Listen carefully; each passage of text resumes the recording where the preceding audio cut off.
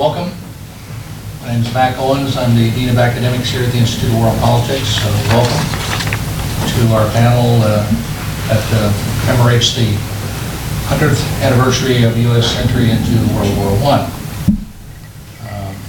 You can see it's raining, and I know one of the problems around here is people in D.C. don't go out in rain.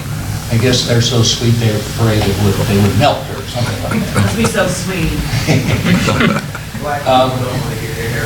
That's right. I have that preference, though. You're not sweet, man. Institute of World Politics, just a few words about that, and I'm going to introduce Mark Maurer, with whom, of the Center for Military and Diplomatic History, with whom we are co-sponsoring this event. IWP, for those of you who don't know about it, is an independent graduate school of statesmanship and international relations. We have three full master's degrees, an executive and a professional master, and a number of certificates.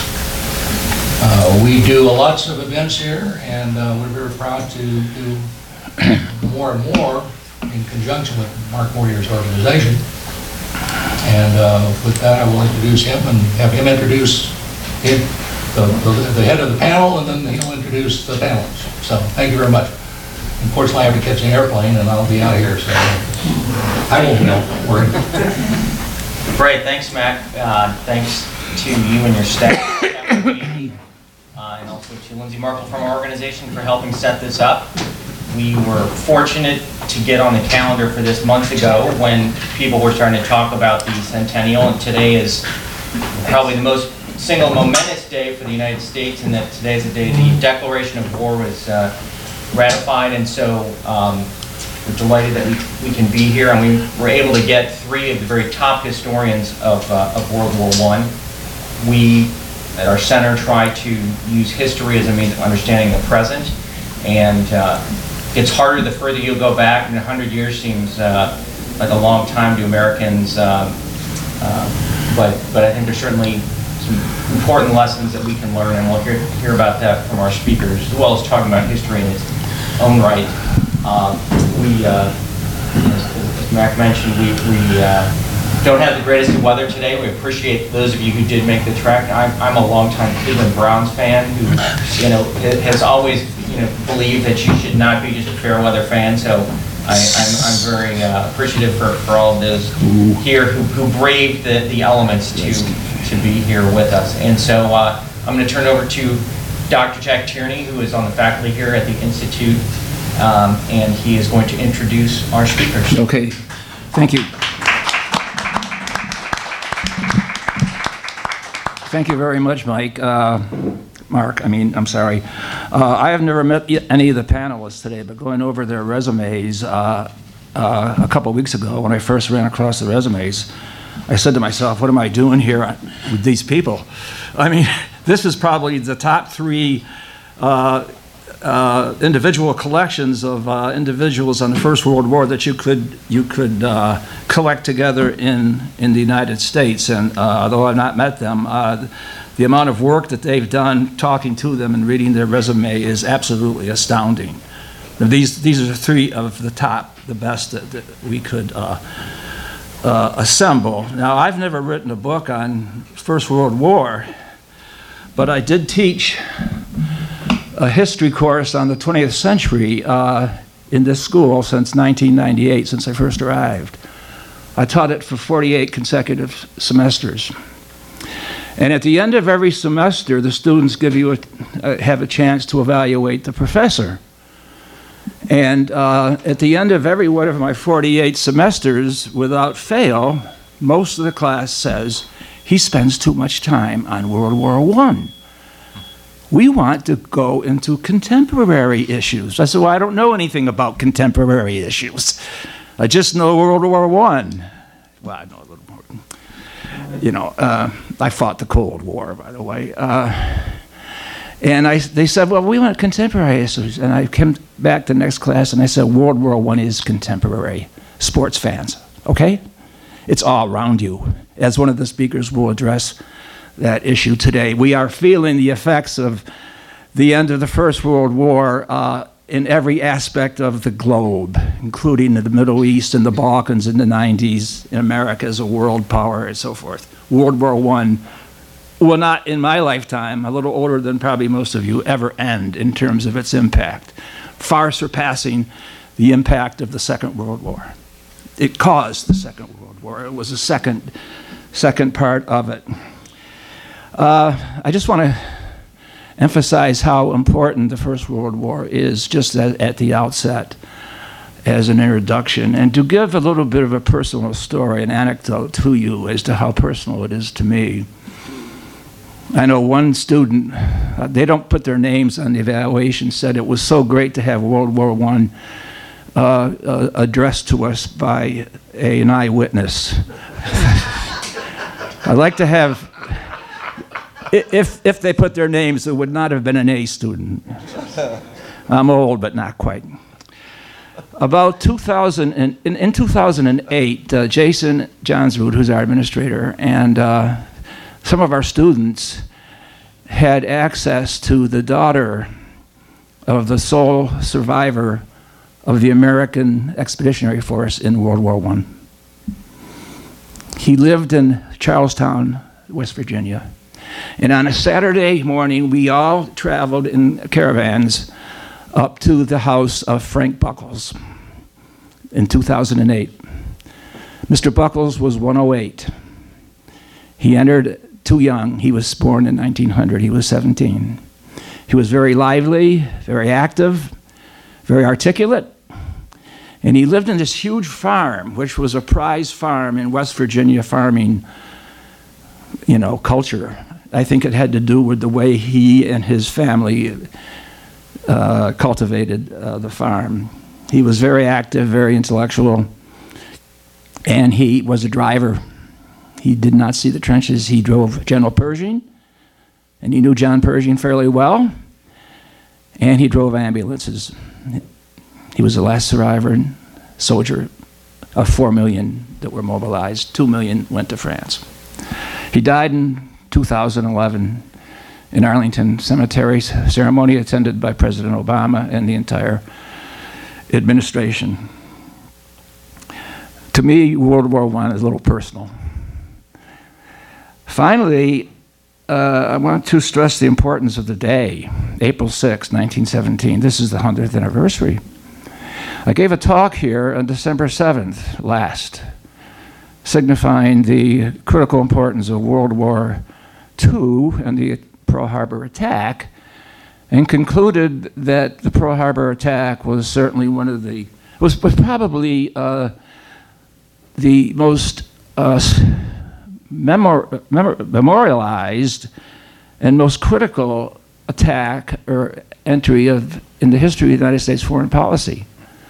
Maybe the top. And in the entire 2 hours that I talked, not a single person said anything about April 6, 1917. The topic was Pearl Harbor. But upon reflection, was Pearl Harbor more important than April 6? It was certainly more explosive. It lived in infamy. It was more damaging than a speech to Congress, which happened in April 6. But what was the lasting significance of the two events? Upon reflection, I think it's possible to submit the thesis that this day was more infamous than Pearl Harbor.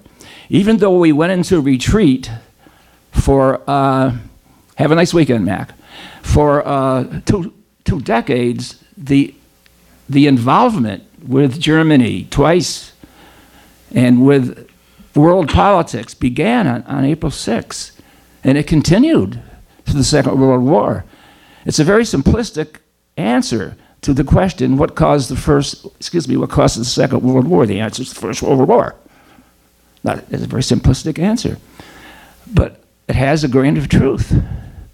So I think, in terms of our strategic chronology and our strategic involvement, I think this day could well be advanced as the most important day in the history of American foreign relations.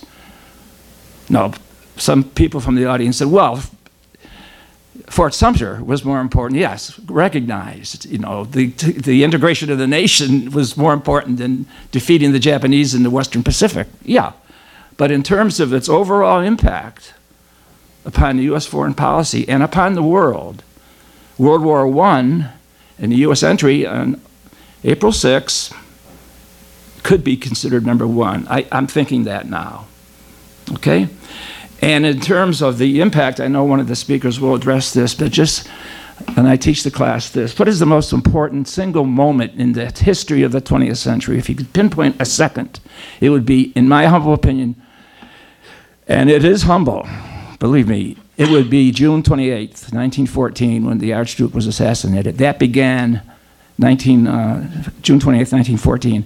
That began the movement towards the origins of the war on August 1st, and then eventually the American involvement. Having said that, let me go to introduce true experts on the subject.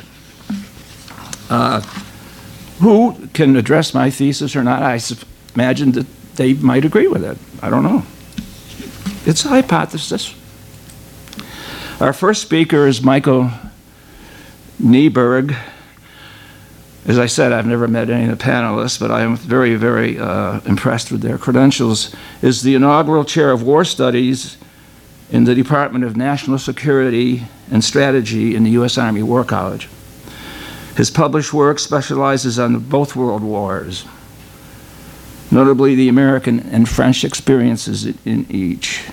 His most recent book on the First World War is Dance of the Furies, Europe and the Outbreak of World War I, Harvard University, 2011. It has been called by the Wall Street Journal one of the 5 best books ever written on the first outbreak of the First World War. I think it may be one of the 2 or 3. Wall Street Journal are very conservative. In October 2012, Basic Books published his Blood of Free Men, A History of the Liberation of Paris, 1944. Remember General de Gaulle walking under the Arc of Triumph as though he won the war, you know. And then a couple of years ago, in 2015, he published Potsdam, The End of World War II and the Remaking of Europe. Oxford University Press published his Path to War, History of American Responses to the Great War, 1914-1917. It gives me great honor to present Professor Neiberg. Thank you. Thank you. Thank you very much. Thank you, everybody, for braving the rain and coming out here. I would absolutely agree with Professor Tierney that the First World War is the single most important event for European history, for world history, and for U.S. history, which makes it all the more curious that we really don't know very much about it. And I don't know what all of you learned about the First World War. I learned nothing in high school, in college, or in graduate school of any use whatsoever. As I was getting to be a professor and I was being asked to teach these subjects, I was figuring that really what we had done as a community of historians is take some half-baked assumptions from the 1920s, recycle them through a prism of the 1930s, refracted through World War II, looked at through another prism of the 1960s, and we just kept teaching that again and again and again and again. And to the best of my knowledge, in starting the work on the Path to War book that Professor Tierney was kind enough to mention, nobody had gone back to original sources. Nobody had gone back and looked at primary material from this period since David Kennedy produced the book over here in 1980, and only one chapter of that book was dedicated to how the U.S. got into this war. So the idea I had for the book was to go back to the basics, go back to what the American people themselves were saying, get away to the maximum extent that I could from Woodrow Wilson and his inner circle, a group that has been studied, and see what the picture might look like if I got away from the White House, got away from Washington, to a certain extent got away from New York City, which are the 2 places everybody studies, and looked at the rest of the United States and see what might appear, what might look different. And that's what this book did. And so what I'd like to do in the 20 minutes or 15 minutes or so that I have here is introduce a few of the ideas from that book and hopefully show you that this method of looking at the outbreak of the First World War is not only more powerful than looking through Woodrow Wilson's eyes, but also helps to explain a little bit of where we are today a little bit more clearly. My fear with the First World War is the way that we typically teach it, and this has been true of my 2 daughters when they've been learning this in junior high school and high school. The First World War is treated as a kind of bracketed event that is unique and distinct, and kind of you put it in a little box and then you don't open the box again. When, of course, what we have to do with an historical event like this one is understand where it came from, understand the event in its own time, and then understand the importance of the event in the years that follow. So that's what I would like to do. I never like to contradict my host, but Mark, I'm a Steelers fan, so there's going to be a couple Pittsburgh things in here. The first myth that is very easy to dispel. It's very easy to blow up. All you have to do is look at the newspapers that the American people were looking at in 1914 when the war broke out to realize that this country was not ignoring what was happening. People in the United States knew from the minute this war began, not only that it was the single biggest event they were likely ever to live through, but that this event was going to impact them and impact them directly. For reasons I can talk about, my closest friend is a macroeconomist with the State Department. He had to explain this to me because I didn't understand it. But the First World War led to the closing of the New York, Philadelphia, and Chicago stock markets from late July 1914 until about October, November of 1914. So even though the United States is on this side of the Atlantic, and that's true, and even though the German army isn't running through the United States, that's not to say that it's not affecting the U.S., and I will show you a little bit more of this. From the very beginning, American journalists are going over to Europe, and they are reporting on what they're seeing. So one thing I think we need to throw out the window immediately is this sense that the United States is either not paying attention or that we're duped by the news coming from Great Britain. Because what you see are American reporters like Richard Harding Davis, a close friend of Theodore Roosevelt's, a very well-known journalist in his day, reporting from Europe and saying, look, don't believe what the British are saying. We know they're trying to suck us in. Believe what we Americans have seen with our own eyes. It's bad enough. What we've seen with our own eyes is sufficient to lay the claim of committing atrocities on civilians upon the Germans. You don't have to believe what the British reports are saying. In fact, you should not. So I want to throw that one out there just to begin. And I want to introduce another Pittsburgher. Sorry, Mark. This is Mary Roberts Reinhardt, who was in her day a mystery writer. She later went by the nickname the American Agatha Christie. She was offered the opportunity by the Saturday Evening Post to be the first woman ever to go into the trenches of the Western Front on both sides. She was also offered the opportunity to meet with the British, French, German, and Austrian leaders, which she did. She met with the King and Queen of England. She met with the Kaiser. She met with the President of France. She went into the trenches. A really remarkable trip that she took at the end of 1914. She came home just before the Lusitania sinking. And she went away. The last piece she wrote for the Saturday Evening Post before she left said, look, I'm an American, plague on both their houses. How could civilization have done this? All the Europeans are equally guilty. She came back to the United States, to Pittsburgh and New York City, writing, look, I've seen this. The British and French are fighting for goals that may be different from what we want as Americans, but they're on the side of the right. They're fighting for democracy. The Germans are trying to destroy democracy. They're trying to instill a dictatorial system across Europe. The United States can't let that happen. Now, she's quite clear. That doesn't mean the United States should declare war. In her mind, it doesn't even yet mean that the United States should break diplomatic relations. But, she argued, the United States has to stand by Britain and France, whatever way the United States can do it. Just like, of course, is going to happen 1939 to 1941 with Lend-Lease, all the other things that are going to happen. So she becomes a very strong advocate, as does Richard Harding Davis, as do almost all of these American reporters that go overseas. And as the war goes on, of course, the United States and the connections the United States has to Europe become deeper. So here's a cartoon that just one of those things you come across when you're doing research that just hits you. This is October 1915. This is in reference to the Armenian genocide. The cartoon here doesn't blame the Ottoman Empire, it blames the Germans. This is the Kaiser wearing a fez and holding a dripping scimitar with the caption, Allah mit uns. Right? God is with us, right? Right? So the American people make the case that, hey, the Ottomans never would have done this had Germany not been behind them, had Germany not been green-lighting this kind of behavior. In a way that, just reading the New York Times this morning about the same issue cropping up. There is a terrible thing going on, the killing of civilians going on, in this case in the same part of the world. What is the United States' obligation to stop it? The same kinds of debates are happening. And again, to me as an historian, the notion that the American people would debate and argue politics in other eras of history, but didn't do it in this era, just struck me as nonsensical. Right? Just struck me as completely nonsensical. The Lusitania sinking, which of course happens right about this time, it happens, as I said, just after Mary Roberts Reinhardt returned to the United States, did not lead the United States to want to declare war on Germany. What it did do, and I'm going to talk about this afternoon at AUSA, what it did do was force the American people now to ask the question, what now do we do about this? We are now directly in the line of fire. What should we do? And again, it should come as no surprise to anybody that the American people did not agree on the answer to that question. Let me move on. Okay, economics as well are an enormous factor in all of this. This is a cartoon from April 1915. I found this in the Newberry Library in Chicago. Another one of those things you see that just opens your eyes and says, wow, this is great stuff. This is John McCutcheon, who later went on to win the first Pulitzer Prize for editorial cartooning. This is his cartoon, Coming Our Way, in April 1915. And if you can see it from the back, I hope that you can, the docks of New York City are quite literally magnets, pulling the hard currency of Europe from the European side of the Atlantic Ocean over to the American side. And you can see Uncle Sam with his arms wide open here. And you can see the London, Paris, and British bankers on the right side of the cartoon exasperated that they're losing all of their money. Now, this is a complicated, complicated picture. It is not true, I think. There's no evidence to sustain the charge that the United States got involved in the First World War because the government needed to ensure the profits of private investors. There's no evidence to sustain that charge.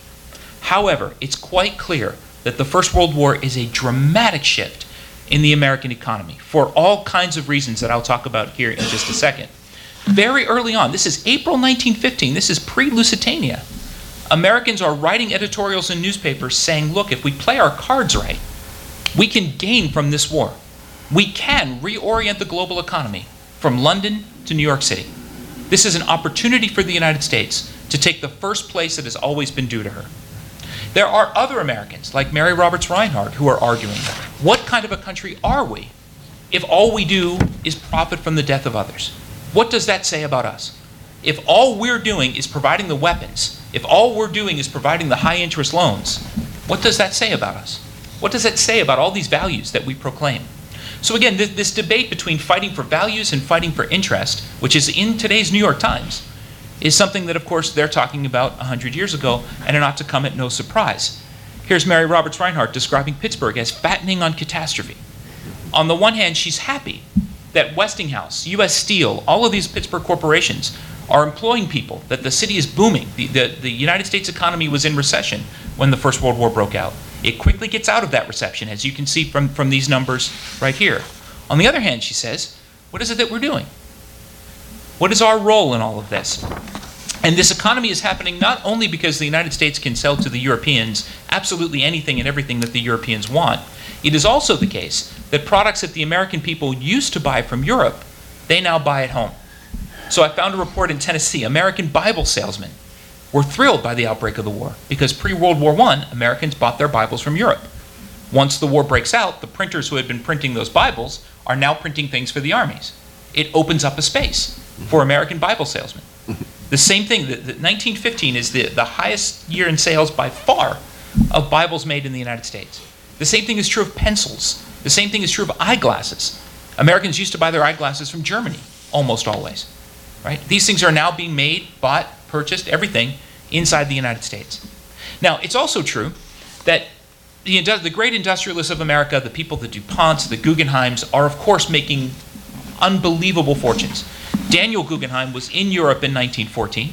He showed up in London. Nobody would cash his checks because the war had broken out. He showed up in London with 17 cents in his pocket, desperate for money, with an enormous smile on his face, because he knew how much the Guggenheim family was going to profit off of the war.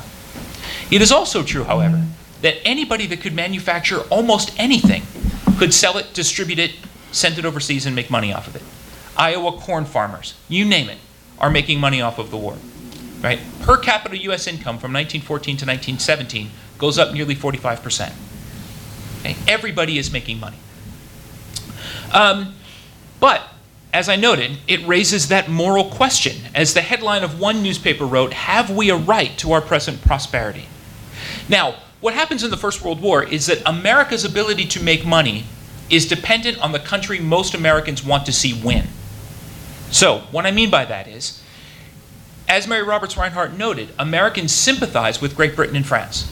American trade overseas depends not only on the Royal Navy, it depends on British credit markets, it depends on British insurance markets, and it depends on British shipping.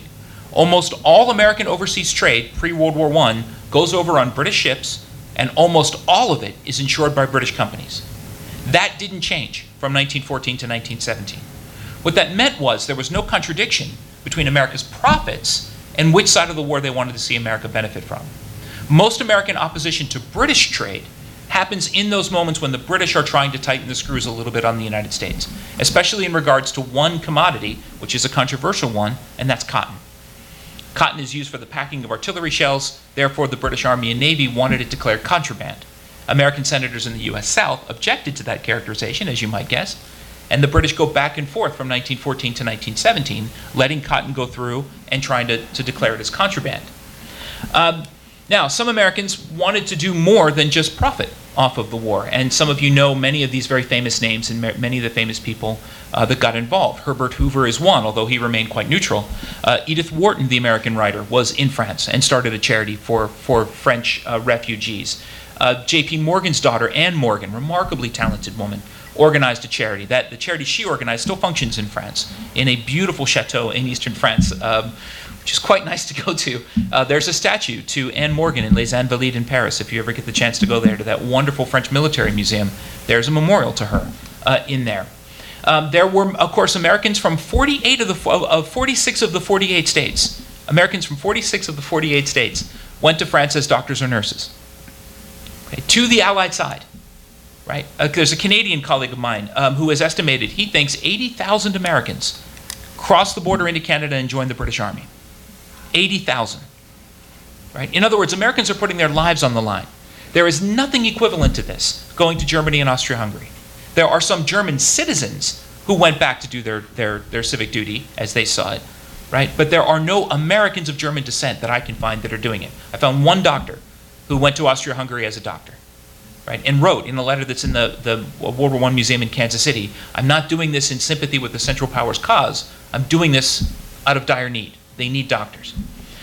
These folks went one step further still. These are the members of what used to be called the Escadrille, what was first called the Escadrille Américaine, the American Squadron.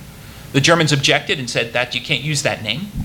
Wilson said, okay. Theodore Roosevelt came up with the idea to call it the Escadrille Lafayette. Right, so these are members of the Lafayette Escadrille.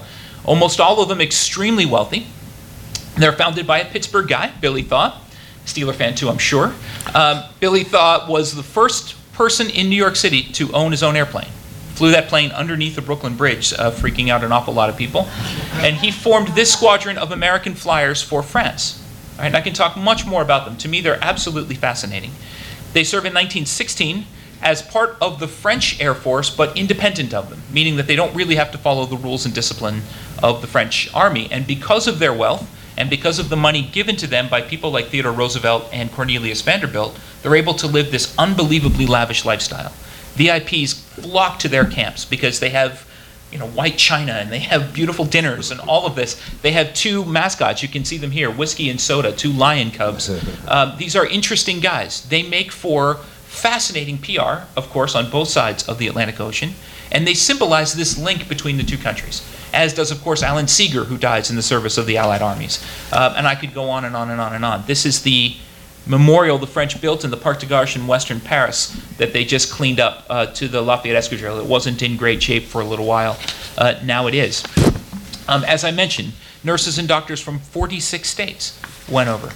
Columbia University raised $2,000 in one day at a football game for service for Belgium and France. So there are these connections that show the United States' close emotional, moral, economic links to the Allied powers.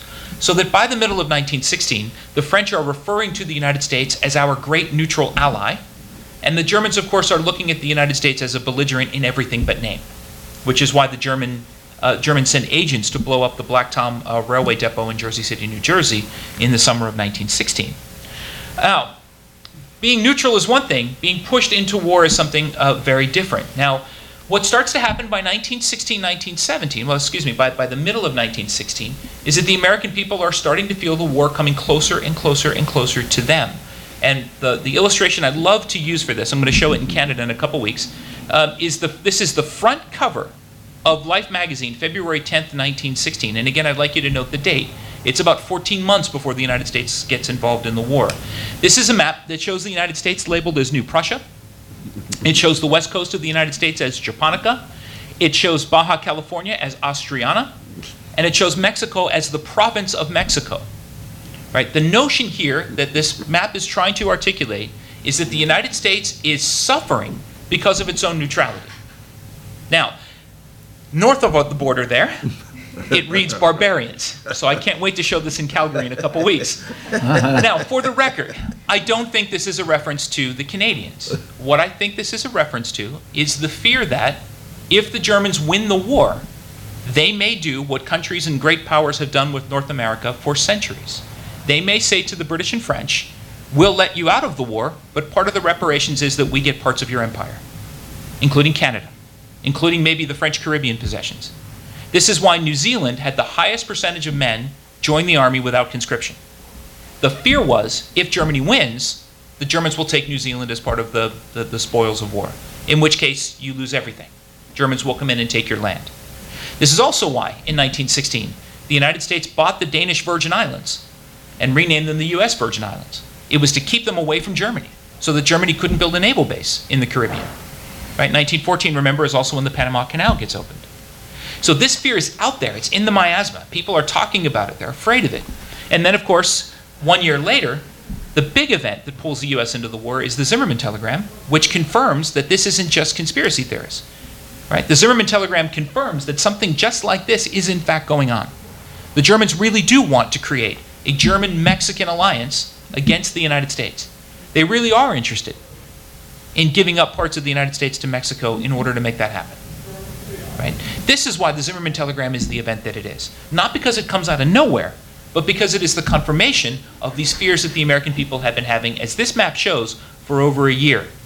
So let me start to wind down so I don't overrun my time. This is Mary Roberts Reinhardt again, and I'd like you to note again the date, and I'm going to read, because I know some folks in the back may not be able to read that. This is March 1917. She wrote this about a month earlier, right, about February 1917. In other words, this is well ahead of Woodrow Wilson coming to the Congress to ask for a declaration of war. She writes, "We are virtually at war. By the time this is published, perhaps the declaration will have been made. In my view, Woodrow Wilson is 3 months behind the American people.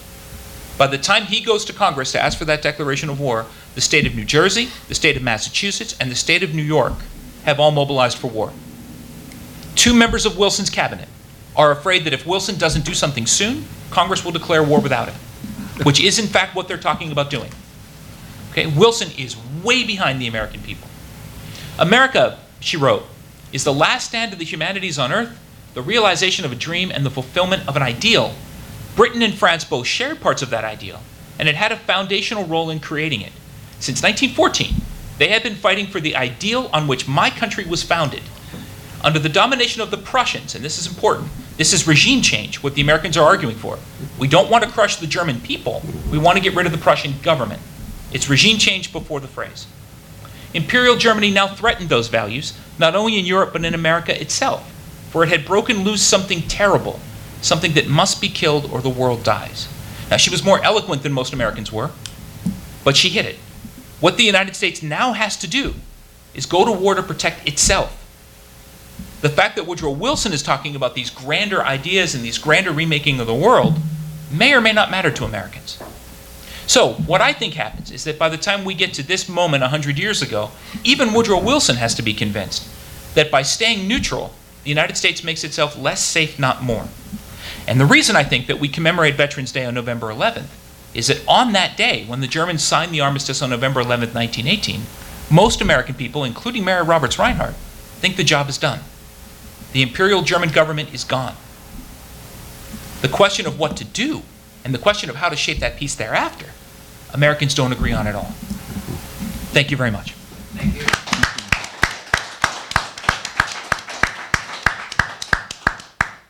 Well, thank you very much. The next speaker is John Maurer, John H. Maurer, who is the Alfred Thayer Mahan, the architect of American sea power, professor of sea power and grand strategy at the Naval War College in Newport, where our dean, Mac Owens, is now on his way to.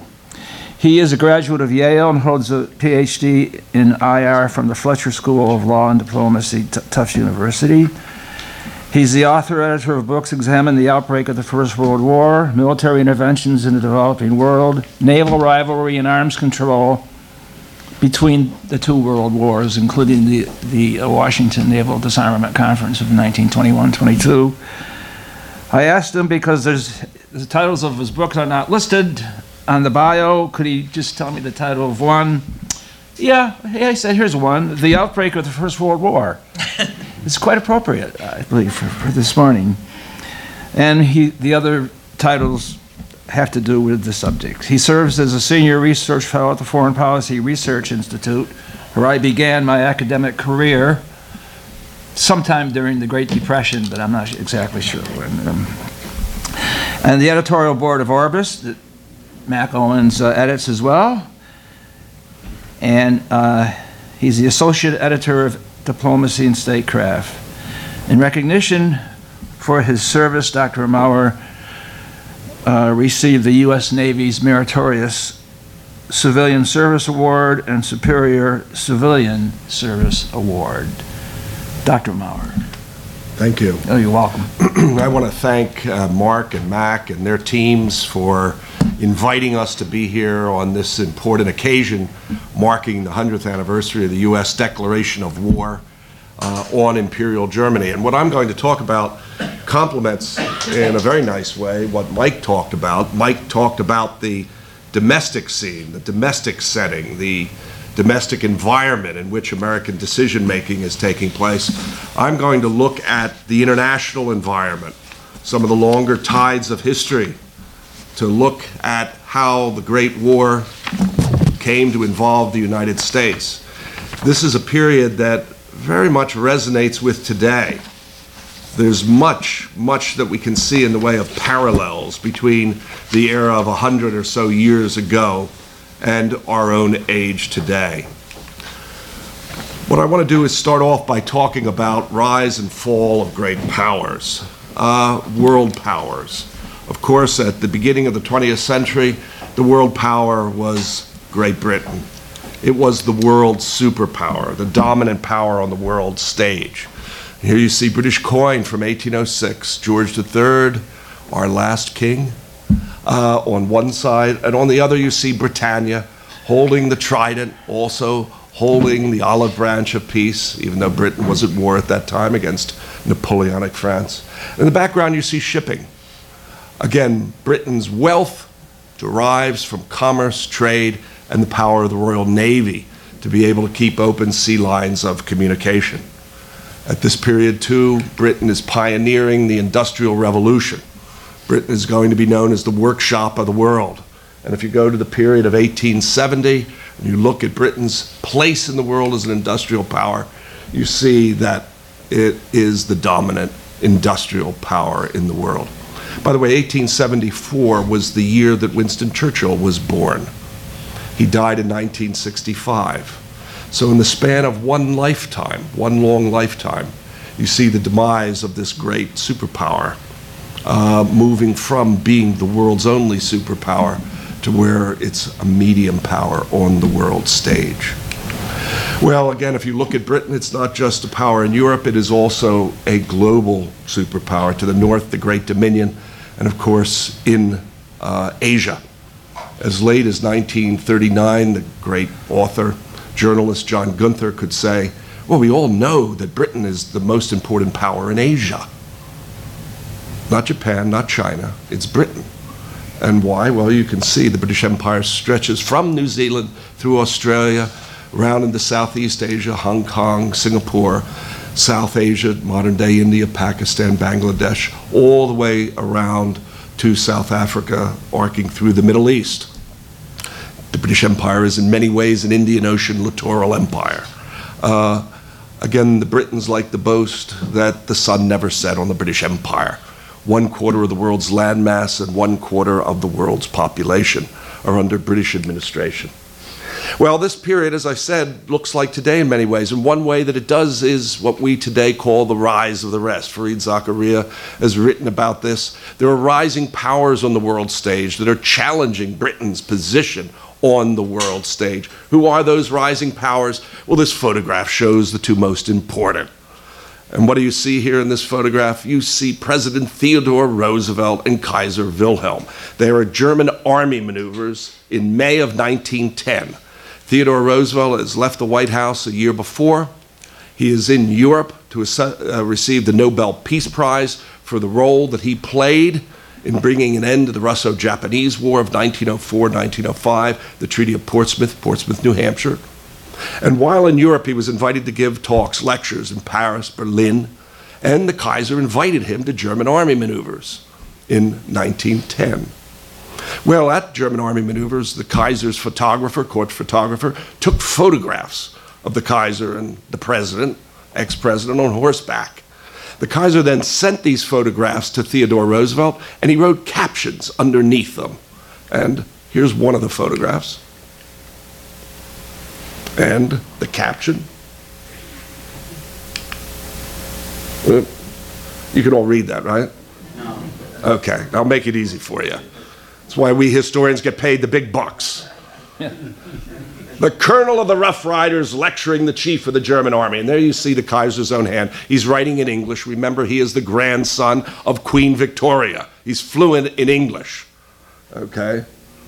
And then another photograph. Again, as you can see, Doberitz, 11th of May, 1910. And what's the Kaiser writing? Well, again, I'll make it easy for you. Total agreement about the general maxims and life and policy between America, spelled with a K, and Germany. Well, we know this isn't the case. There is no total agreement between these rising powers on the world stage. And indeed, within 7 years, the German and the American armies are going to be fighting each other in the battlefields of the Western Front and also in the North Atlantic. Again, there is no agreement between these two rising powers that are challenging each other as well as Britain's position as the dominant world power. Well, how do you measure rising powers? Well, typically we go back and look at some economic data to try to measure the economic strength of countries. This comes from Paul Kennedy's great book, The Rise and Fall of Great Powers of 1987. And what you see is that in 1890, Britain is no longer the workshop of the world. There are other workshops of the world, including the United States. This shows energy consumption, which is a good measure of industrial output, of a country's industrialization.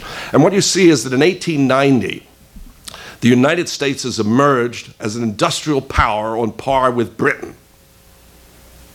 That's what I want to highlight here. And the American public, our elites, are aware of it. In 1893, we have the Great Columbian Exhibition in Chicago.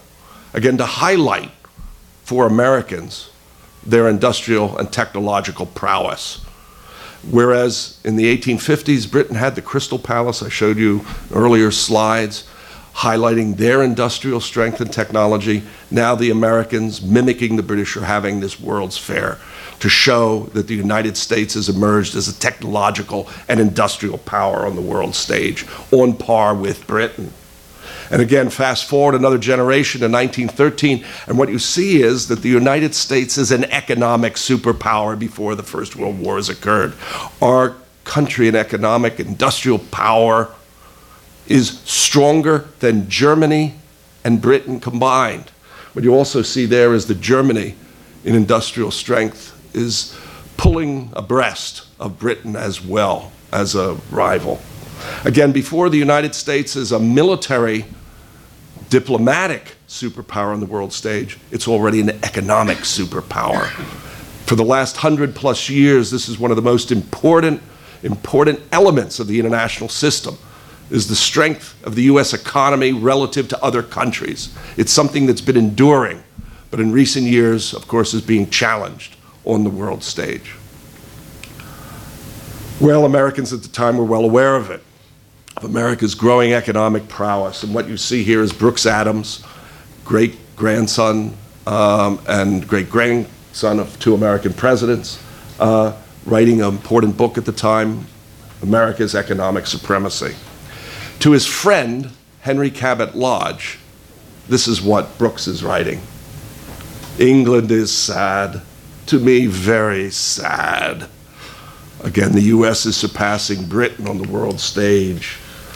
And again, being an Anglophile, like you, he hopes that Britain might somehow revive itself, but his hope is faint. because the current is flowing away from Britain. England's going to grow more and more sluggish until after his day, it's no longer going to be the major player on the world stage. Again, it takes 2 generations and 2 world wars, but what Brooks Adams foresaw in writing to his friend Henry Cabot Lodge did come to pass. Well, Alfred Thayer Mahan, and I hold the Alfred Thayer Mahan professorship at the Naval War College.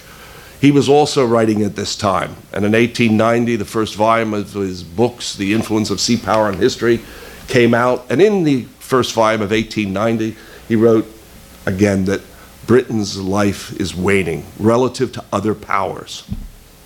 So American leaders are aware of the change in the international security environment. And as Theodore Roosevelt said in 1911, that the United States is fast becoming, owing to its strength and geographical position, the balancer power in the world. In other words, the role that Britain typically, traditionally has played in the 19th century, in the 20th century, the United States is going to have to play. Well, this leads also to a contested commons. Today we think about the commons as being the maritime commons, the aerospace, the information commons, cyber.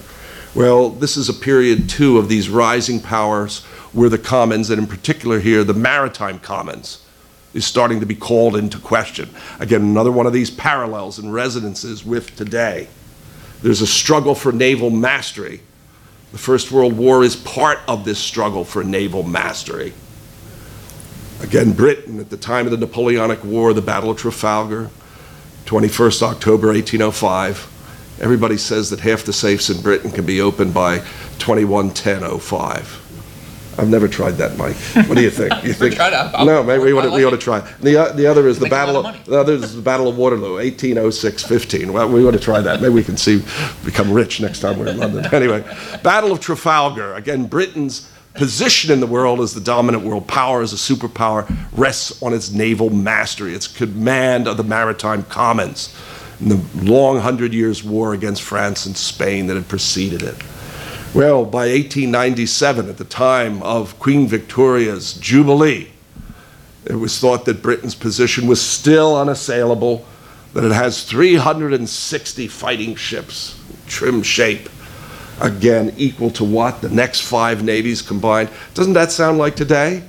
The U.S. defense budget is equal to the next 8 or 9. You know, everybody always trumps out that, number, and all the rest is somehow it has some meaning for us all, that the U.S. must be this really military power on steroids relative to everybody else. Here you see also the number 360. Again, that resonates with what many would like to see the U.S. Navy being today, up from 270. Is it the global superpowers need about 360 ships? I don't know. But again, one of those resonances that in numerology here, the numbers seem to work out to be about the same. Of course, within 20 years, 1917, Britain's position on the maritime commons was not unassailable. Britain was in a desperate fight against the German submarines and was coming close to losing command of the maritime commons. Again, what seemed so comfortable and sure and unassailable in 1897 doesn't look at all like that by 1917. Again, a big reversal has taken place. Well, for the United States, what does this mean, the waning of power? Well, for Mahan, for Theodore Roosevelt, this is Alfred Thayer Mahan, every danger of a military character the United States is going to face has to be met preferably outside our own territory, over there somewhere at sea. As President George W. Bush said, we want to make our wars an away game rather than a home game. Again, the Navy, by being able to command the commons, can defend the U.S. out to sea. You don't want to have fights, Fort McHenry, where the enemy is bombarding your cities. You want to take, rather than have a strategic defense initiative, you want a strategic offense initiative. You want to take the fight away from the United States. Well, for Theodore Roosevelt, the lesson is clear. The American people have to have a great Navy, or else they must resign themselves to playing a lesser role on the world stage. Now, it's not just Theodore Roosevelt, though, and Theodore Roosevelt was often compared to Kaiser Wilhelm at the time. They were both ardent nationalists. They were both outspoken. They both wanted large navies. The Fleet Kaiser, again, for him, he wants to build up a powerful German navy. In his case, in opposition to Britain. The German navy is going to be poised so that when these great wars take place in the 20th century, that the German people are able to fight on that maritime commons. Again, it's a priority for him. And here you see a 100-mark note from 1910. It's a wonderful, wonderful artwork here. And what do you see? Well, on the right, you see Germania, sitting comfortably, legs crossed, at peace, resting on her shield, sword sheathed. What do you see in the lower left? Again, you see the symbols of economic prowess, the plow, the anvil, also pharmaceuticals there. Underneath the great tree of life from German mythology, linking the heavens to the underworld, and our own mortals live. Again, German culture and civilization being represented by that. And what defends it all? The battle fleet. The battle fleet. Don't you think Admiral Richardson would love to see on the $20 bill an aircraft carrier? Again, it comes all together. Prosperity, well-being, national assertiveness. All of this, your traditions, your history, your culture, are all linked together and defended by having a powerful, powerful fleet. Again, what great propaganda this is. Again, today we call this naval nationalism. Robert Ross of Boston College, again, that China is doing this today, trying to build up its navy by highlighting all of these connections between prosperity, history, and future well-being. Well, the Germans built up their big battle fleet, but then Britain also built up its battle fleet to counter it. And when the war comes, these two battle fleets are stalemated against each other in the main naval theater, the North Sea. I've put here, again, the riff on All Quiet in the Western Front. Well, of course, the North Sea front was not quiet any more than the Western Front was. A great deal of fighting took place. Small ships, mining, submarines, fighting there. It's just that the main battle fleets, on which so much had been invested before the war, both economically but also psychologically, the admirals on both sides are very risk averse in fighting those capital ships in this contested zone. The result is this stalemate on the North Sea front. And this stalemate works to Britain's advantage. Again, today, what we would call a strategy of offshore control. The British blockade, while Germany's fighting on the East and Western Front, the North Sea is what Barry Posen of MIT would call a contested zone, and you can impose a blockade on preventing Germany from getting foodstuffs and also raw materials as much as you can by having this blockade without infuriating too much the United States. Again, it has a major impact on the German economy and hence its ability to wage war. Before the war began, the British were aware of how powerful this offshore control blockade could be in hurting the German economy. This is Admiral Jackie Fisher, who was first Sea Lord from 1904 to 1910. And again, that God somehow, Providence, has arranged for Britain to be in this commanding geographical position, to be able to hurt Germany. The strategic advantage that comes from geography. Again, fancy the knockdown blow to German trade in Paris. And look what he says at the end, worth Paris. In other words, even if the Germans win on the land, Britain can still win this war because they can impose a blockade on the European continent. Much as after 1940, when France is defeated, Britain still has the wherewithal to continue a war against the German-dominated continent, just as it had during the Napoleonic Wars. Again, this economic warfare would hurt Germany. Jack, whenever you want me to stop, just nudge me. When you're finished. Okay, well, I'll never be finished. Anyway, I'll go for a few more, because this escalation is the German response, the submarine. The submarine is a powerful new weapon that is being developed before the First World War. Initially, submarines were coastal defense weapons, defend your homeland. But before the First World War, the British were pioneering in long-range submarines, submarines that can take the fight to the enemy's littoral waters, to the enemy's home waters. So you have the development now of long-range submarines. And right before the First World War, in an amendment to the German Navy law of 1912, the Germans start to invest heavily in submarines and move toward building long-range submarines. This is the U-9, a very famous submarine. It sank 4 British cruisers in the second half of 1914 in the North Sea and off the coast of the Netherlands. Again, the submarine now is going to be the weapon.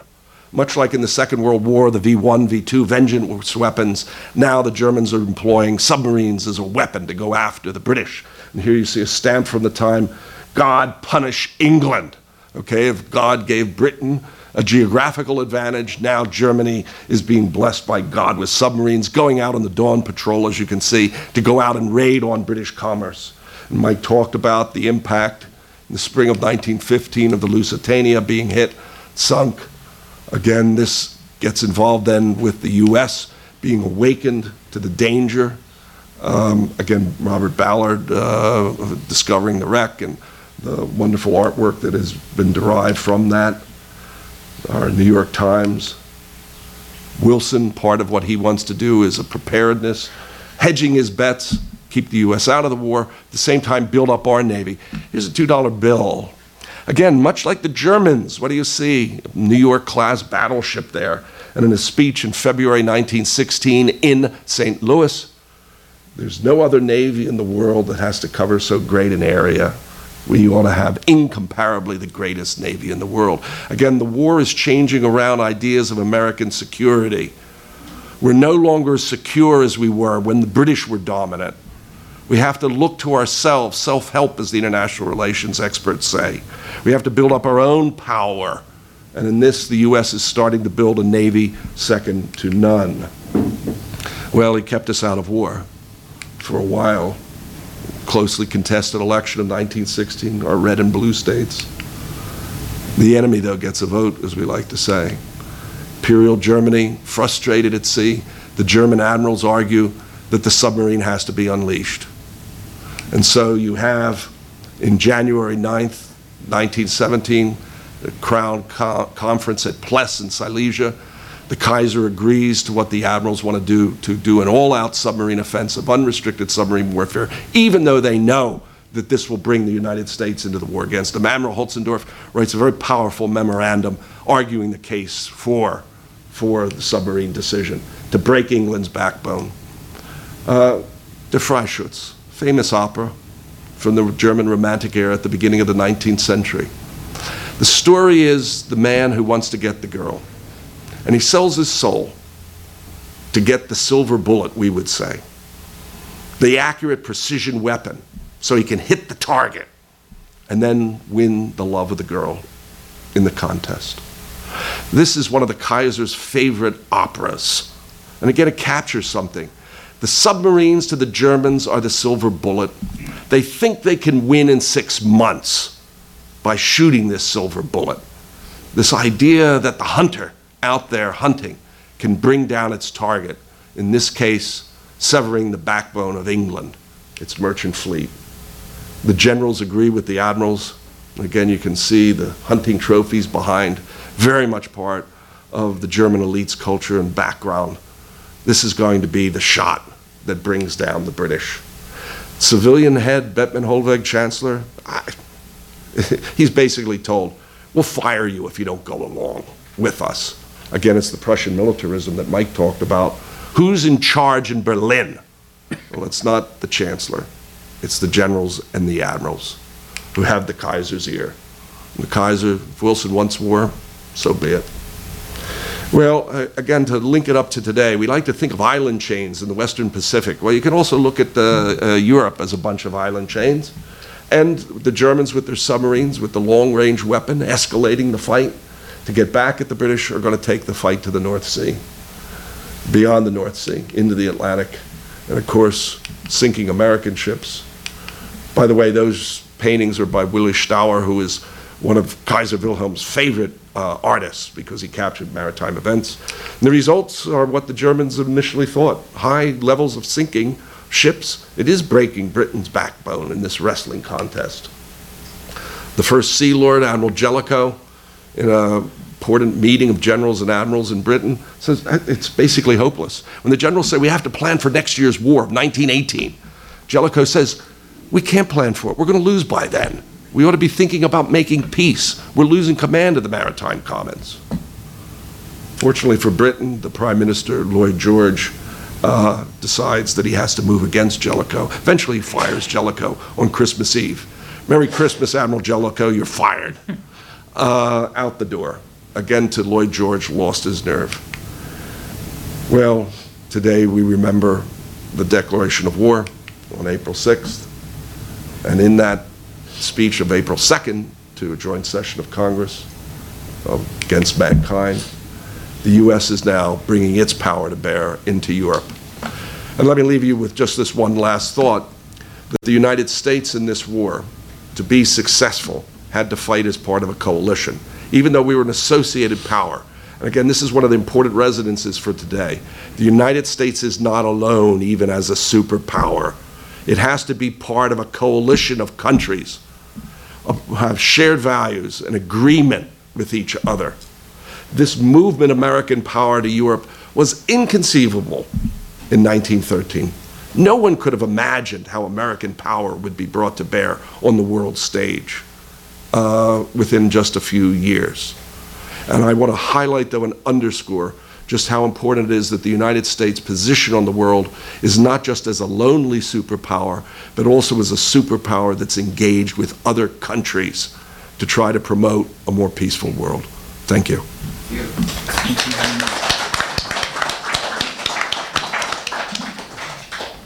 Our third and last speaker, after which we will have questions and answers and comments, is Edward Lengel, L-E-N-G-E-L. I don't care for this instrument. Who is the chief historian of the White House Historical Association, located about 8 blocks from here. It was a short walk. Hope he didn't walk. This one. Did. Oh, you did? Yes. I'm sorry to hear I'm a that. little bit soggy. Yeah, you're. I had not noticed. Before beginning work there last fall, he directed the Washington Papers Project for many years. He's the author of several books, including George Washington. Can you be here? Can I be heard? A Military Life. Oh, now I can. To Conquer Hell. The Meuse-Argonne offensive, 1918, which was a very important offensive. How George Washington built his and the nation's prosperity, and the Army's Historical Foundation Award-winning book, Thunder and Flames, Americans in the Crucible of Combat, 1917-1918.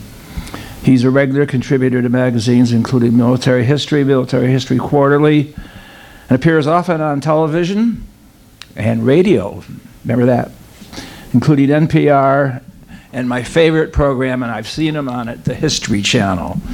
We do have a distinguished panel. Thank you. And no, that History Channel program was not Ice Road Truckers or Swamp People. It was one of those rare aberrations of the History Channel these days where they actually had a program that had something to do with history. This was about 10 years ago. So things have changed, alas.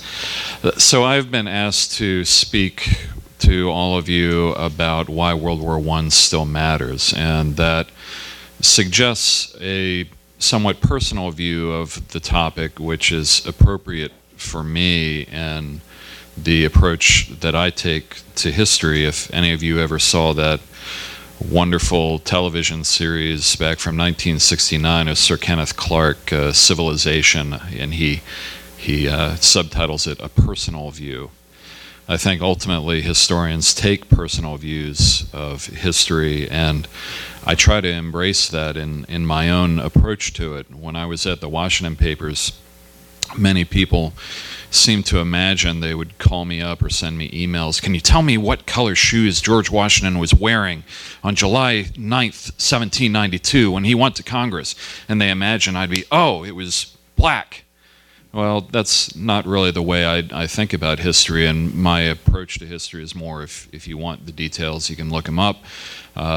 But I do look them up, and I work with them, and I work with primary sources, but ultimately I try to interpret the way people experience history and the way they respond to it. And as I speak about World War I today, I will begin with a personal view. I will extend to a larger view of how the personal experience of World War I impacted the way we as Americans see ourselves as a country, and we see our interactions with other countries around the world, and then with a statement of why that personal view did indeed have a very real and tangible impact on the large issues of history and how we live our lives today. I began my interest in the First World War way back when I first entered graduate school in the early 1990s. I majored in modern British history, and I discovered, I can't exactly remember how, no, I know how. I read Paul Fussel's book, The Great War and Modern Memory. Probably many of you have read this book, and this is probably one of the best-selling books on World War I, aside from All Quiet on the Western Front. It's the most assigned in American undergraduate schools. I apologize if I'm shocking any of you. I think it's a terrible book. I have very little regard for that book. He takes 3 British memoirs, Goodbye to All That by Robert Graves, Memoirs of an Infantry Officer by Siegfried Sassoon, and Undertones of War by Edmund Blunden, and he extrapolates from them to speak of the World War I experience. And he suggests that what these men experienced is what all men experienced of the First World War, and it is what we should know and understand about World War I. He essentially repeats an idea that originates in the 1920s of naivete and disillusionment, that in 1914, or in our case in 1917, all young men were filled with ideas of idealism and hope and chivalry and traditional beliefs in politics and religion. And they marched off to war, and they were broken.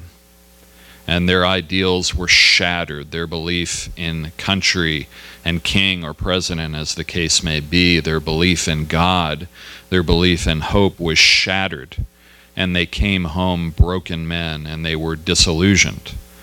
And this whole concept of the lost generation, of the idea of disillusionment as being some kind of an overarching theme that defines everything, is something that Paul Fussell repeats. Now, I took that and I decided, well, what if I read hundreds upon hundreds of memoirs, diaries, letters of soldiers from different countries and how they experienced the war? And I'm not the only one who did this.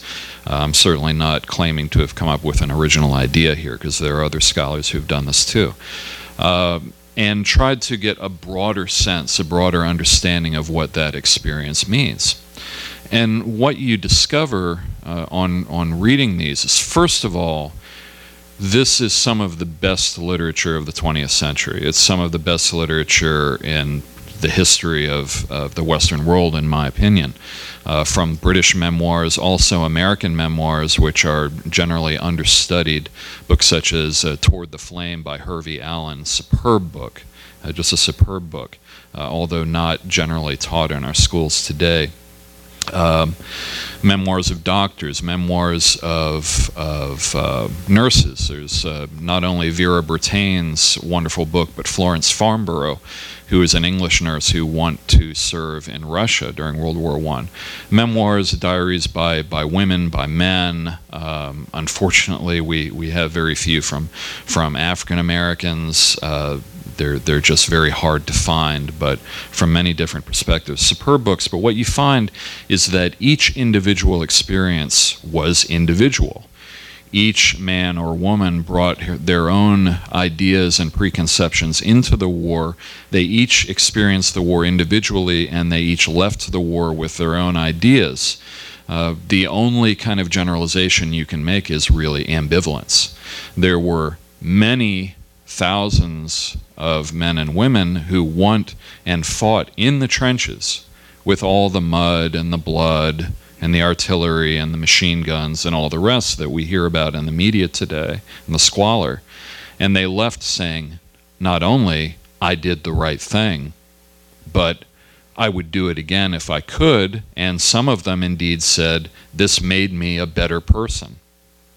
And these were not just fringe elements or lunatics, but these were people who were human beings who took their own experiences away from the war. I personally don't believe any one individual experience is more valid than another. There's this kind of concept in much of scholarship that, well, you know, if you read a book by somebody who went, like Eric Maria Remarque, and they experienced the war for maybe a couple of months in a relatively quiet sector of the front before being evacuated, and they were disillusioned, that is somehow a more valid interpretation of the war than somebody who, like Edward Carrington or Guy Chapman, English soldiers, or Ernst Junger, the German soldier, fought throughout the war 1914 to 1918 in some of the heaviest fighting imaginable, and said, I believe in my country, I believe in my God, as they came out. That's not valid, because it doesn't reflect what we believe the war really means. That was the approach that I took to the study of World War I. I wrote my book, To Conquer Hell, on the Meuse-Argonne, 1918, back 10 years ago it is now, for the simple fact that I was fascinated in the subject, but nobody had written a comprehensive history of this battle before, which is the largest and bloodiest battle in American history. There had been a couple of relatively minor works. But I wanted to approach the battle not only as an actual battle with the regiments and divisions and what happened. This was from September 26th to November 11th, 1918, but the experience of that battle. And I tried to write about it from the personal perspective. I think it interesting that at least the last time I was there in the National Museum of American History on the Mall here, you can go through their very interesting and generally extremely well done exhibit on the American experience of warfare. That hall on World War I does not even mention the Meuse-Argonne, which is the largest and bloodiest battle in American history, period. In which we have, again, to talk about another preconception about America's experience of the war, the idea that, well, the war was practically over when we entered. It was certainly practically over by the time the first soldiers and Marines entered combat in May and June of 1918. We had very little impact. The Germans were running away. Or, as my son's textbook, high school textbook said, simply, we had more tanks, artillery, and planes than they did, and the war was over. Period. That's all you need to know. If you look at the Meuse-Argonne, from almost all of the fighting in that battle took place from about September 26 to October 15 to 16. The vast majority of 26,000 killed were killed in those 3 weeks. And if you extend that and talk about that intensity to the length of time that the Battle of the Somme or the Battle of Verdun in 1916 lasted, each of them lasted for several months, the American combat in the Meuse-Argonne was more intense than the average of the Battle of the Somme and Verdun. We did experience very intense fighting. Just one brief point to make. Now, after I wrote this book, one of the most rewarding aspects of it is that many, not only veterans of whether World War II or later wars contacted me, but especially many descendants of American veterans of World War I contacted me. And they had different perspectives, of course, as you would expect. Almost all of them said that their father, grandfather, as the case may be, uncle, great-uncle, wouldn't talk about the war when they came back. But almost every one of them said, here is how my father, grandfather, uncle, etc's experience of the war changed my life, the way I live it today. And there was one particular experience of that, and we talk about why World War I matters, and I think it is an individual issue, that I'd like to mention. When I wrote my book, I gave some prominence to the experiences of a young man, with emphasis on the young, named Ernest Rentmore, who was the youngest American combat veteran of World War I. I probably think younger than any in World War II or later as well. He was 13 when he reached the front in 1918. He saw combat over an extended period firsthand. He witnessed hand-to-hand fighting, combat in the Meuse-Argonne. He was shelled, he was gassed, he was wounded several times. This is all well documented, and was eventually evacuated in October of 1918. So I wrote about him. And a few months after I finished my book, I got a phone call, and I picked it up, and the gentleman on the other end of the line said, "Hello, my name is Ernest Rentmore." And it was actually his son. It was his son, Ernest Rentmore Jr. I know he wouldn't mind me talking about this, because we've actually had a semi-public discussion in some magazines.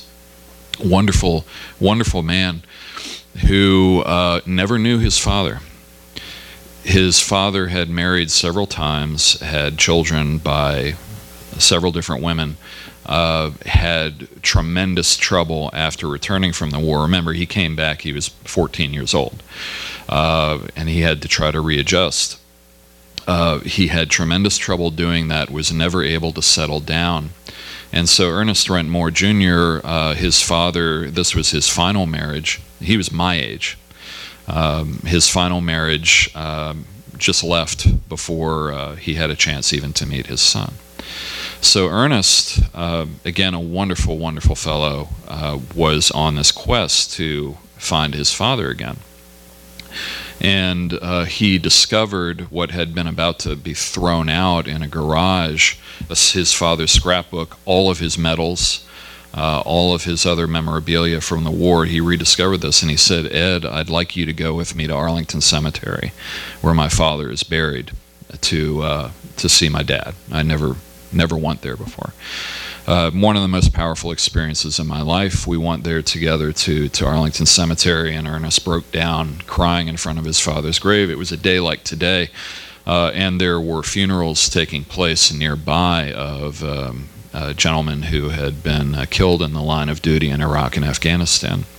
At the time, we walked away from the grave, and it's raining. We didn't have umbrellas. We weren't prepared. This SUV pulls up, and the fellow rolls down the window and says, "Can I give you a ride?" And we said, "Yeah, please." And we get in, and it's a gentleman, African-American gentleman, is an officer. And he says, we talked about our experiences, he talked about his. He said, this was after the scandals at Arlington Cemetery about the burials. He said, "I've been assigned here to get things in order because I have a lot of friends who are buried here." And that was an incredibly powerful experience. But talking with Ernest and talking with this gentleman and so many others about it, I realized that if you look at it and you look at families and you look at people, you can see that there are so many ways in which people live today that were affected by their parents, grandparents, and others, and what they brought back from the war. Now, more broadly speaking, all you have to do is just get slightly below the surface to see how this war has impacted American culture and society. Read any literature from the period. You can read everything from The Great Gatsby to one of my favorite authors, Raymond Chandler, and his book, Philip Marlowe, is a World War I veteran. The war is very much just below the surface. To films. If any of you have ever seen Busby Berkeley musicals, these musicals were indeed all the choreography and everything, and he had a wonderful piece called Remember My Forgotten Man, a great piece from Gold Diggers of 1933 during the Great Depression. The choreography is men, as Busby Berkeley was involved in World War I in managing military marches and military events to try to replicate that. He had a tremendous sympathy for those who served. And you can see it in any films from the 30s and 40s. The war is always there.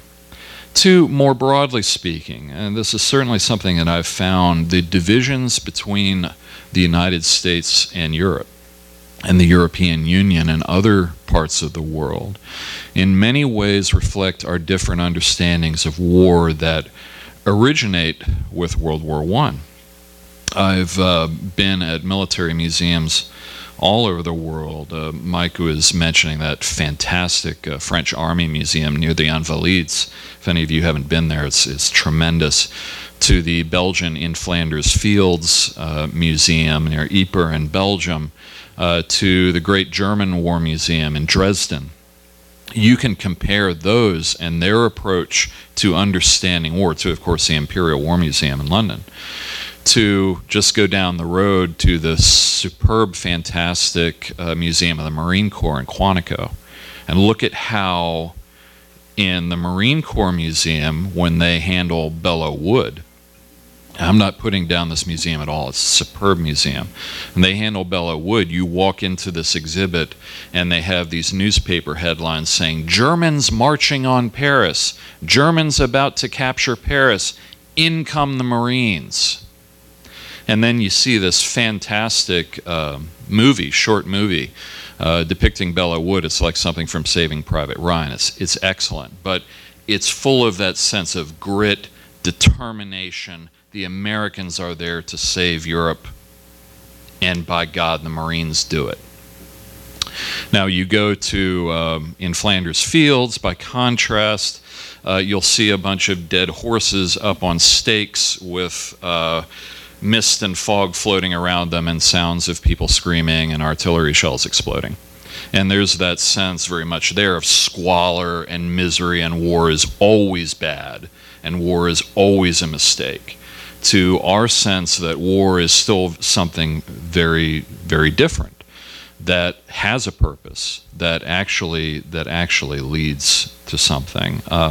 This has certainly, and you can see the difference in approaches to war during the periods of the Iraq War, the Afghan wars are still going on, and the sense, different ways of how we approach that and how we approach ideas of terrorism. Now, I'm going to end up just with a couple of brief points.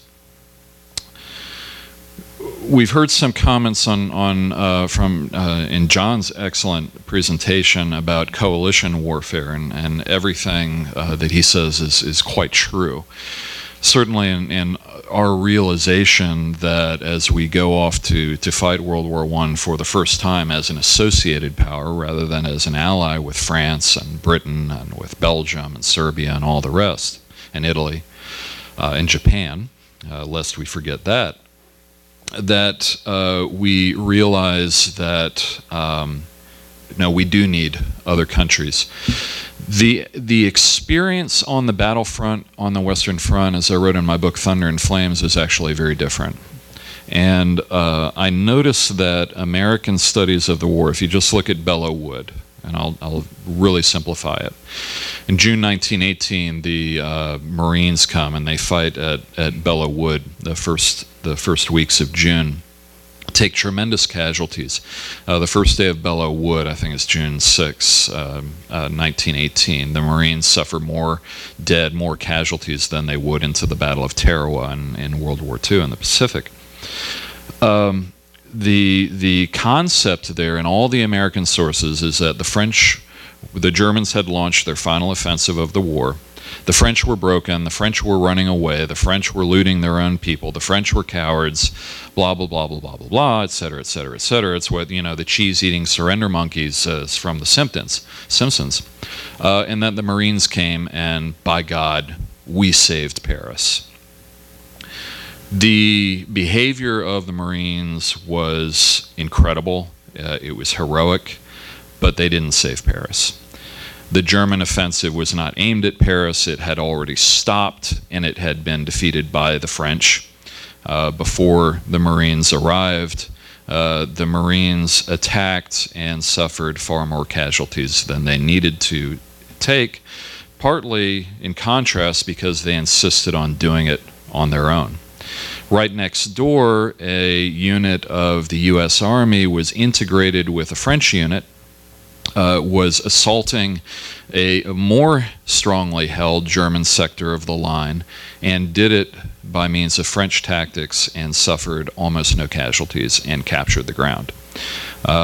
So we had the sense, nevertheless, that the way we fought and the American way of war was inherently superior to anything that the French or the British had to teach us. And indeed, despite the experiences on the front, we came away with that idea. I discovered in the National Archives a U.S. Army policy position paper from 1919 that said, here's how you present this war to the media.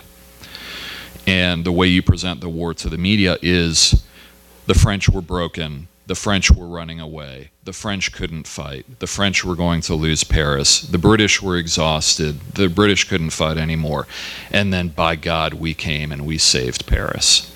And it's much of that sense of the war became a dominant idea. And in fact, in the New York Times recently, there have been articles claiming in all seriousness that the French were broken, they were running away, etc., etc. The Americans came and they brought a new idea to World War I, the art of the frontal assault, the charge, which the British and French had quite forgotten. We charged them at Belleau Wood, and by God, we saved Paris. And this is in the New York Times in a recent article in all seriousness, and it has been repeated many times, and it still remains a dominant trope. I'll end up just with this comment that returning to the personal experience of the war is vital. I would ask you to remember that those who both instigated and fought the First World War, for many of them, from Adolf Hitler to Benito Mussolini to Sir Anthony Eden to Winston Churchill to many others, for them the war was a personal experience. World War I was a personal experience. And what they brought from that war, and for the Americans, Harry Truman, George Patton, Douglas MacArthur, for them, that war was a personal experience, and their personal understanding of that war profoundly defined their understanding of World War II and all the great events that were to follow and how we understand the world today. Thanks.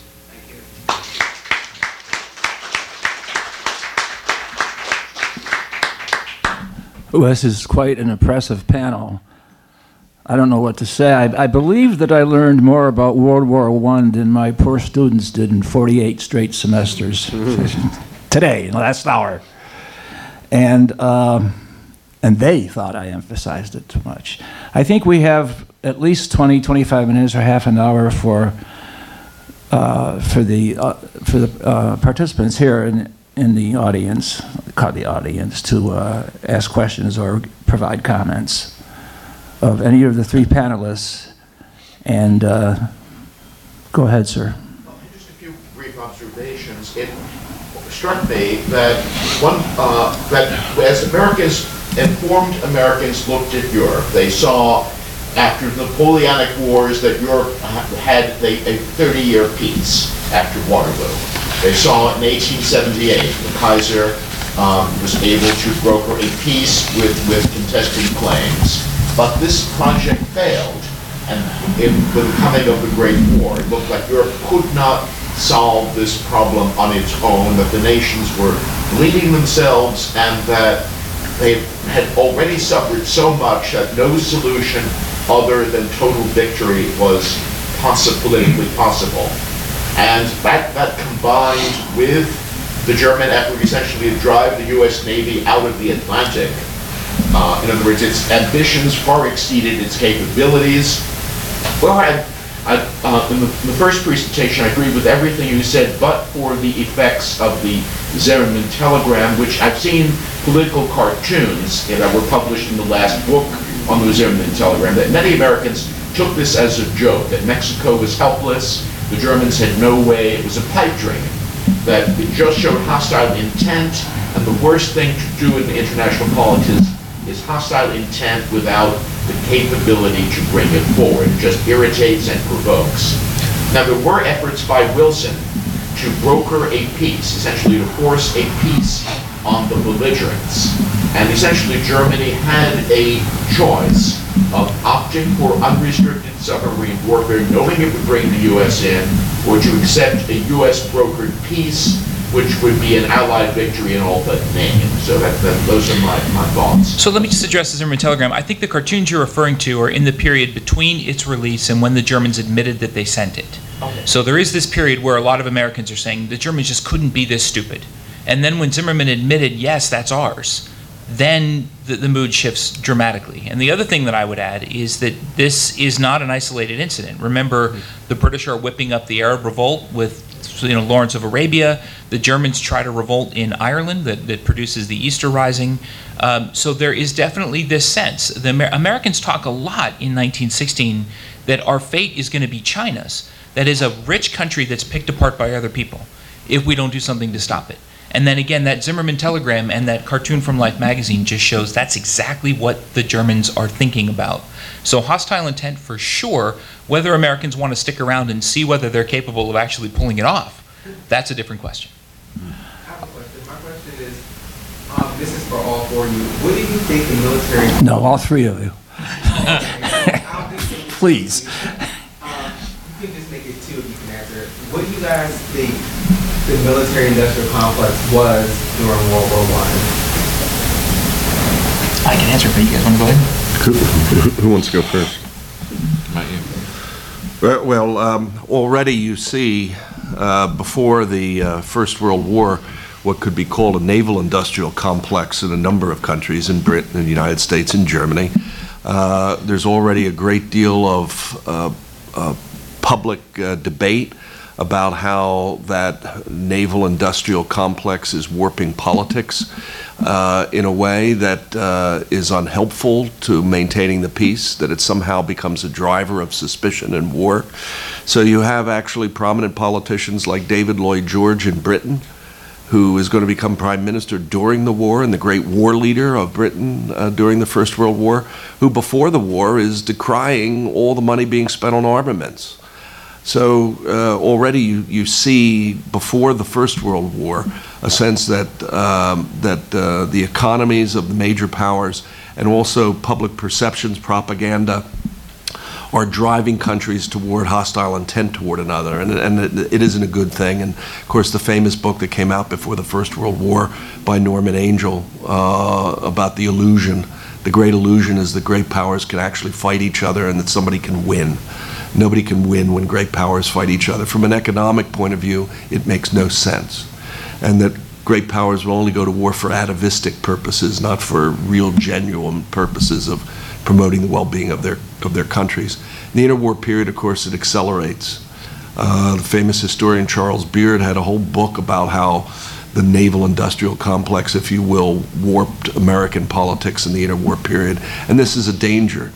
And of course, you have the whole thesis about merchants of death and daddy warbucks and the rest, all of these people who benefited from the war, whereas the common people somehow did not benefit from the war. And this is a trope in all the major powers, in Britain and Germany and the United States, that the real winners of the war were somehow the 1%, as we might say, and not the 99%. So this is very powerful propaganda that exists, point of view, both before, during, and after the First World War.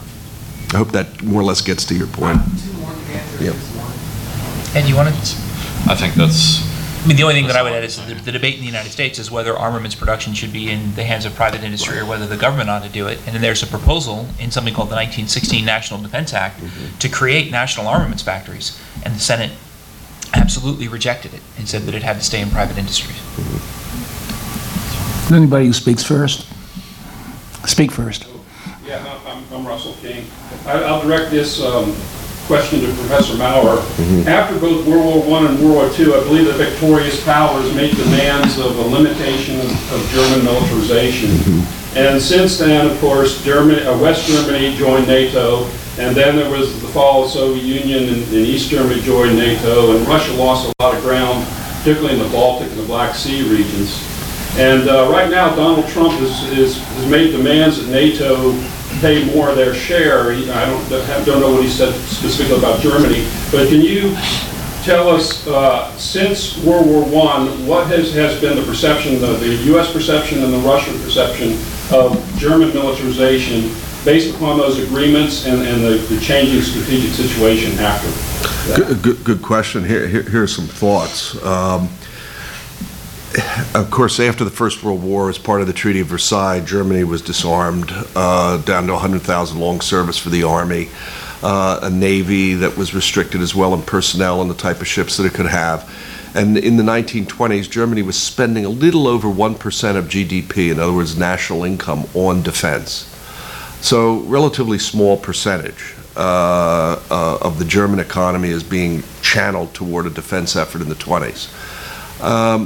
Fast forward to today, basically it's 1% of GDP is what the Germans are spending today. In other words, they are disarmed in some way, if you measure it in relative economic strength, the way the Weimar Republic was. Now, the United States, we've tried to say that the Europeans should do more for their own defense, and, you know, as Ed highlighted, often we put down the Europeans for not doing enough on their own defense.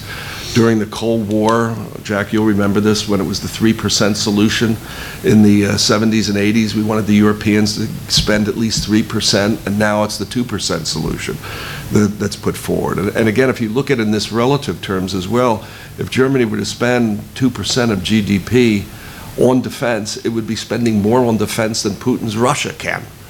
So again, Europe is an economic superpower as a whole, and can very well, if it's spent more on defense, overshadow Russia today.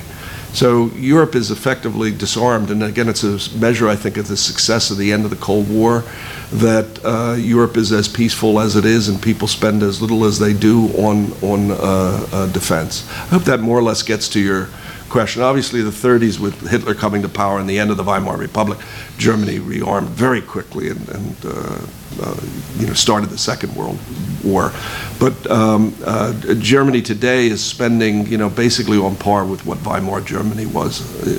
Now, you could say that's enough, given, the situation in Europe today. Maybe it doesn't require more. I have a question. First of all, for the gentleman on the far left, it's a terrible thing to come to a talk on America's involvement in the First World War and downplay the role of our soldiers in the First World War. I'm really upset about that. I lived in France for 10 years. My husband worked for the UN. Both my grandfathers were in the entire length of the war. I've been to all the First World War sites in France and in Belgium several times over. And the French and the Belgian people and the British people, and Belgians and Great Britain and there several times, have been so grateful of our efforts in the First World War. So grateful. And, having the French tell you we're very grateful for our involvement, it says a lot. Really, and it's the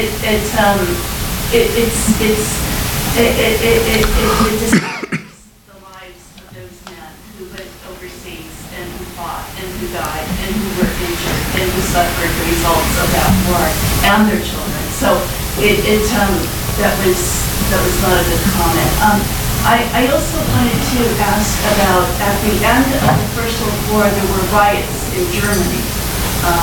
Could you discuss those riots that were occurring in Germany, which perhaps brought them close to the war a little bit sooner?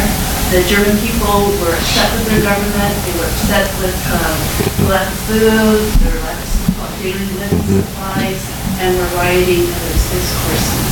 It isn't a riot, it's a revolution. Mm-hmm. I mean, it's an attempt, again, I tell students this all the time. I put up a map of the four empires that ran Central and Eastern Europe, the Russian, Ottoman, Austrian, and German. They're there for centuries.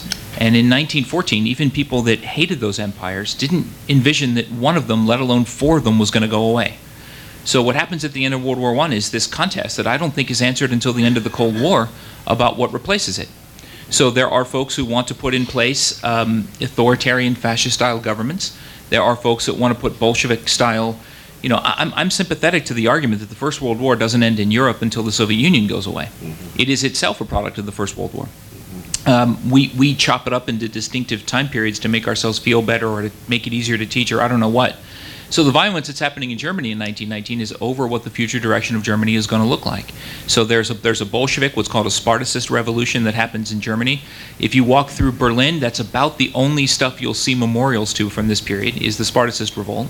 And then there is this group called the Freikorps that comes up, a right-wing proto-fascist group that tries to destroy the Spartacists. So they're not riots. It's very high-level violence to determine what the future course of the German government will look like. I'll just make one comment there because I think by talking about the gentleman on the left supposedly underplaying the role of soldiers in the First World War, it's hard to imagine for me that anybody could so profoundly misunderstand what I said. Utterly and completely misunderstand what I said. I have dedicated my life and my profession to understanding and dedicating myself to the role of American soldiers in the First World War. When I say that the American soldiers did not save Paris, to say that that somehow therefore underplays their role or their sacrifice is, forgive me for saying so, utterly ludicrous. Utterly ludicrous. I have had once or twice, I wrote two books on American soldiers in the First World War. I'd ask you how many you've written. I had somebody, when I wrote about American soldiers suffering tremendous casualties in frontal assaults because they were undertrained, somebody wrote to me and said, "You, sir, are unpatriotic."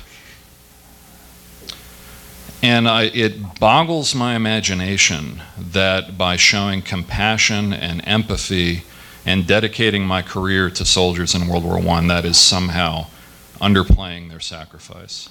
Let me jump in right here, because Professor Lengel's on my right, not my left. I have absolutely no idea where the thesis of your question was derived.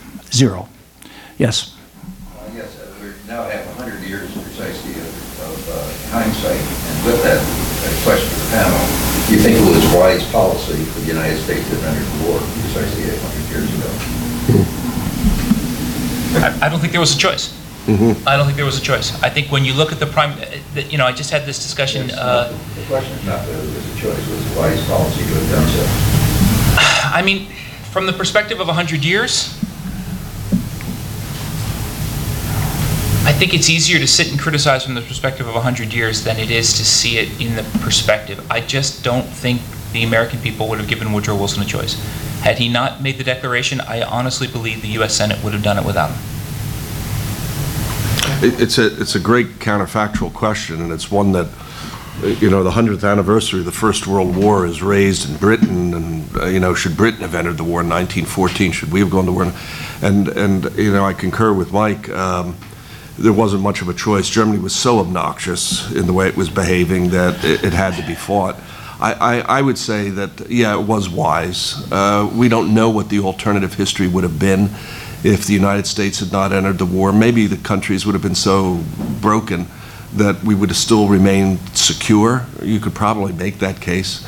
But I wouldn't want to run that risk. Imperial Germany, founded in January 1871, proclaimed in the Hall of Mirrors in Versailles, the very same place where the Versailles Treaty was inflicted on Germany in 1919, in June of 1919. I think Germany had to be beaten. So in that sense, I think it was wise. Now, where things fall down is that, it's the old Pottery Barn thing that Colin Powell talked about. Once it's broken, you have to put it back together again somehow.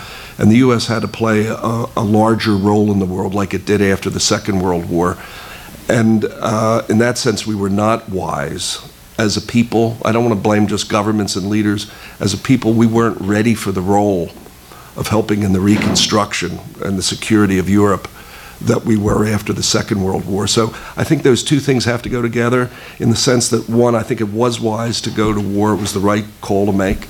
But secondly, the other right call that had to be made was after the war. We had to be more generous and more involved in the security of Europe and its economic reconstruction. And in that sense, I don't think we were wise.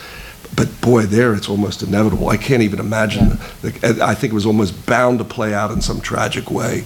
The way it did. Wilson said it himself, that war is sin, and sin requires redemption. He could come out and said, actually, the loose opinion had more materials on it, therefore it was... Yeah, I honestly don't think that's relevant. I mean, the analogy I always make is if, God forbid, a foreign power shot down a 747 that's flying from Washington to London, would the American people care what was in the cargo hold?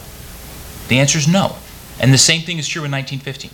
The obnoxious act is sinking a ship, whether it's carrying armaments or not, with 128 Americans, 1,200 people, many of them women and children. That's what the American people found obnoxious. Whether there was or was not armaments in the hold, honestly, nobody cares about. It's one of those things from the 30s and 60s that historians then latched onto. It's not what people at that time period are thinking.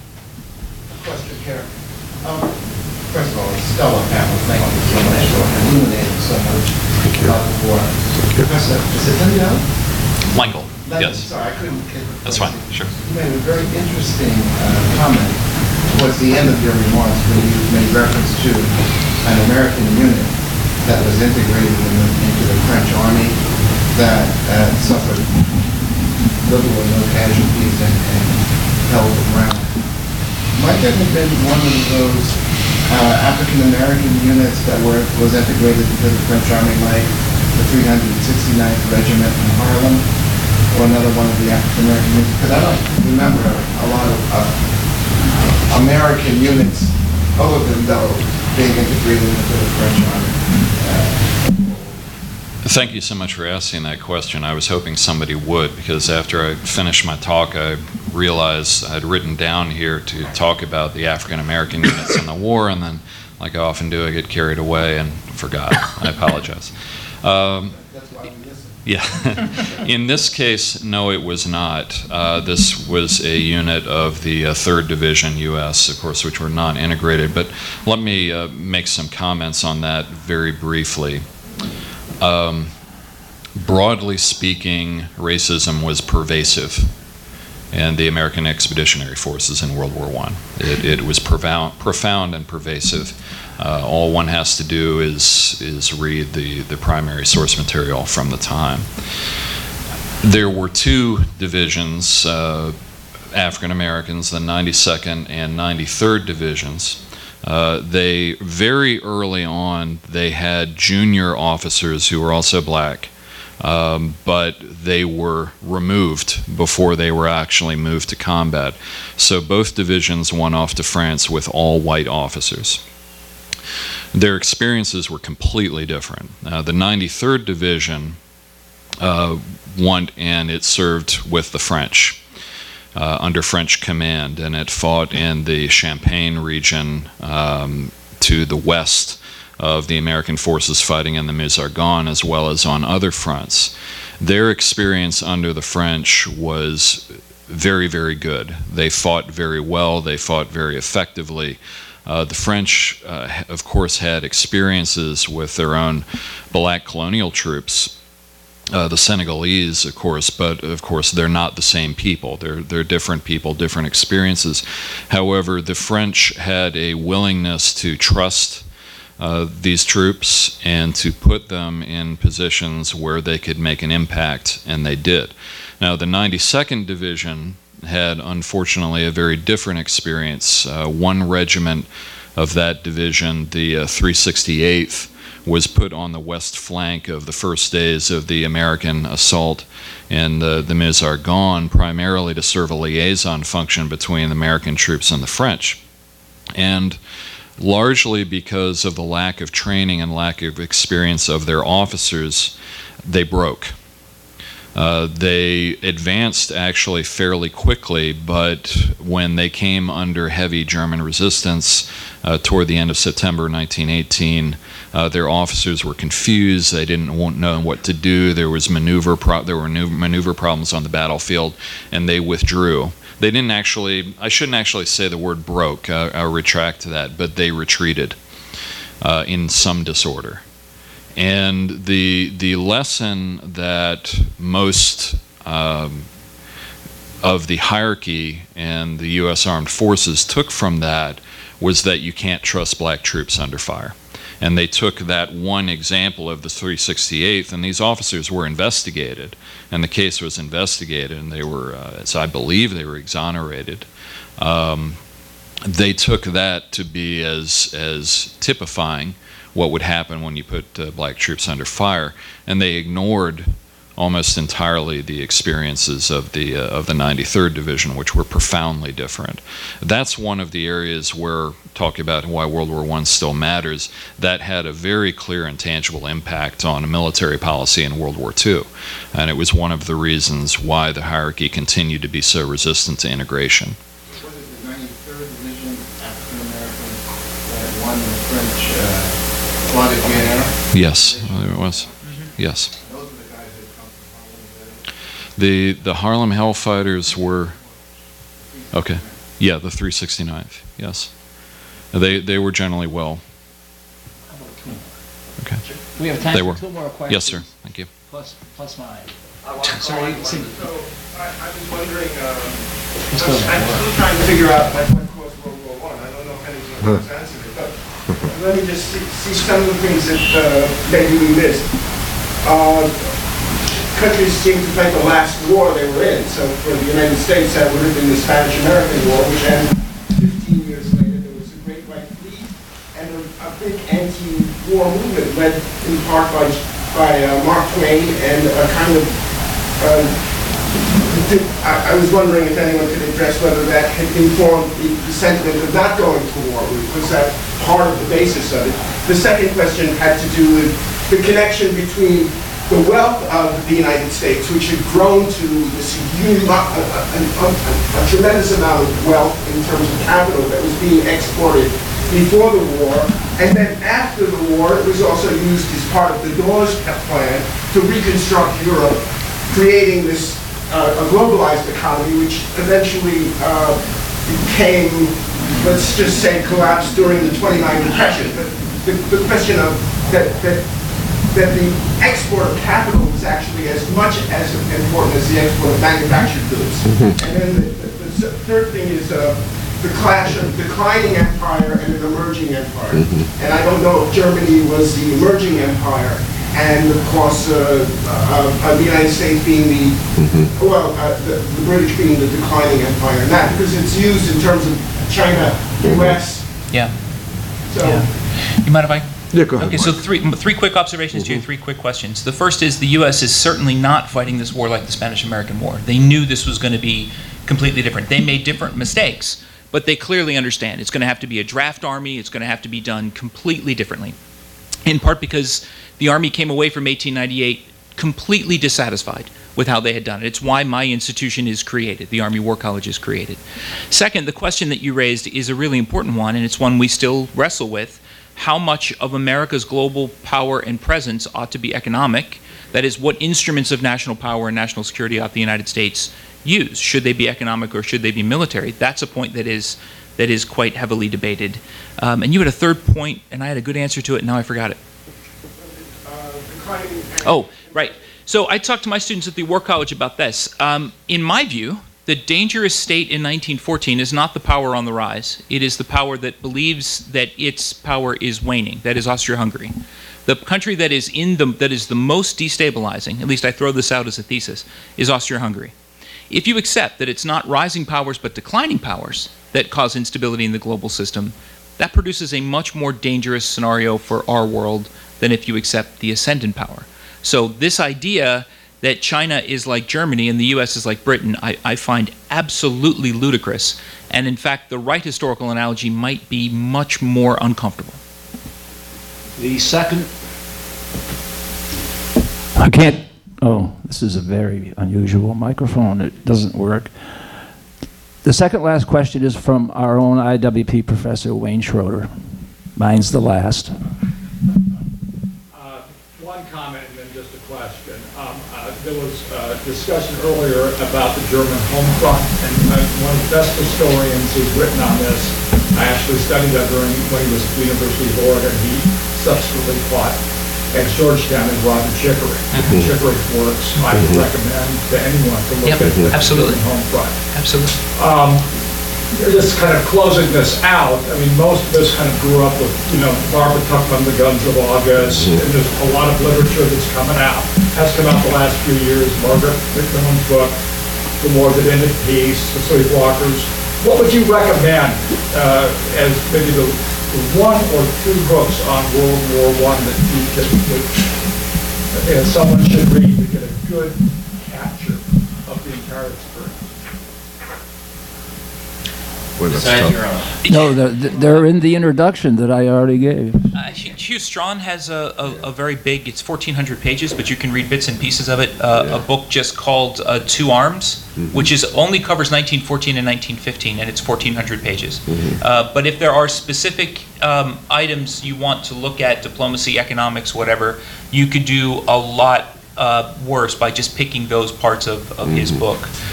Just for the record, I would absolutely tell you not to read Barbara Tuchman, who by her own admission did no research, was not particularly interested in history. She was interested in telling stories. Okay, we have one final question, and then we have food. Is that right? Food backstage? Yeah. This has to do with dysfunctional government, which is a problem that we may be approaching or have already experienced. Just a little editorial. I'm a Republican. But, I know for a fact that in 1931, the Japanese army took Manchuria on its own, without any endorsement from Tokyo or the emperor or the government at home, and it was one of the biggest steps toward dissolution of any kind of accord between the United States. They did it by themselves. With regard to the Zimmerman telegram, it's my assumption, and I'm not positive about it, is that the foreign minister, Arthur Zimmerman, addressed this telegram, wrote it, and he did it independently of the rest of the German government, and it was controversial, and it was the actual last straw after unrestricted submarine warfare. But my understanding is, and again, I'm not positive, is that this was not a fully endorsed policy by the full German government. It was an initiative by the foreign minister with all the authority or lack of authority that he had, and it was not only instrumental, but it was essential for the declaration of war. Did he act that way? It's a very intricate and kind of did he act in that manner? It has to do with dysfunctional government. I mean, we can certainly say that, by the middle of 1915, most of the Kaiser's advisors have just stopped consulting him, because it's obvious that his grasp of what the problem is and his grasp of strategy is not sufficient. So I don't know. I would doubt the Kaiser signed off on it. I've never seen any evidence, I could be wrong, but I've never seen any evidence that he reacted with anger. I mean, Zimmerman didn't get fired. No. Which... No, I would have fired him. It's of a piece of what Germany's doing at this time, which is they expect that war is inevitable with the United States, and so they're looking for any partner they can to tie down the U.S. And at this point, the German government has just decided, the slide that I had of the Kaiser, war is inevitable with the U.S. We're planning on it, so therefore, who can we get?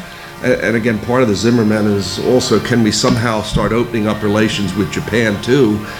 What you see in the Second World War of Japan tying down the U.S. in the Pacific, because one of the themes of early 20th century history is that in the aftermath of the Russo-Japanese War, that the U.S. and Japan are on some inevitable course toward war as well. I mean, this is something that Lenin believed was going to happen, that you tried to exploit the rivalry between Japan and the U.S. Again, Hitler, same way, saw Japan as one to tie down the U.S. in the Pacific. So the Zimmermann telegram is part of the whole overall German approach at this point of inevitable war with the U.S. In the absence of Dr. Owens, I will